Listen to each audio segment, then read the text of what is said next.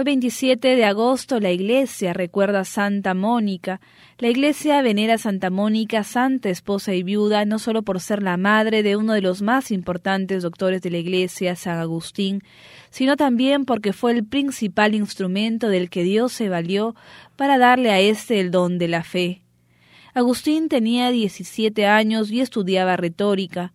2 años más tarde, Mónica tuvo la pena de saber que su hijo llevaba una vida desordenada y había abrazado la herejía maniquea.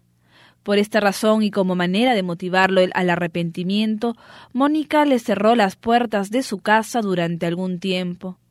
Una visión hizo a la santa tratar menos severamente a Agustín. Soñó que se hallaba en el bosque llorando la caída de Agustín, cuando se le acercó un personaje resplandeciente que le preguntó la causa de su pena. Después de escucharla y secarle las lágrimas, le dijo: «Tu hijo está contigo». Cuando Mónica contó a Agustín el sueño, el joven respondió que Mónica no tenía más que renunciar al cristianismo para estar con él. Pero la santa le respondió: «No se me dijo que yo estaba contigo, sino que tú estabas conmigo». El gran obispo de San Ambrosio, quien se había hecho muy amigo de Agustín y su madre, tuvo también un papel muy importante en la conversión del futuro santo.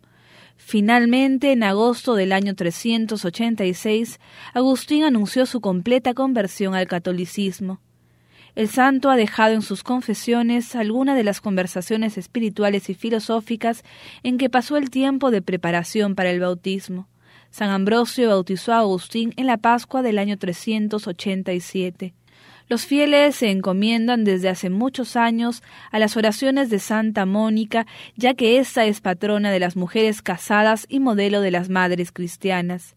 Santa Mónica sé consuelo de todas aquellas madres que sufren por sus hijos, intercede por ellas y por todas sus intenciones.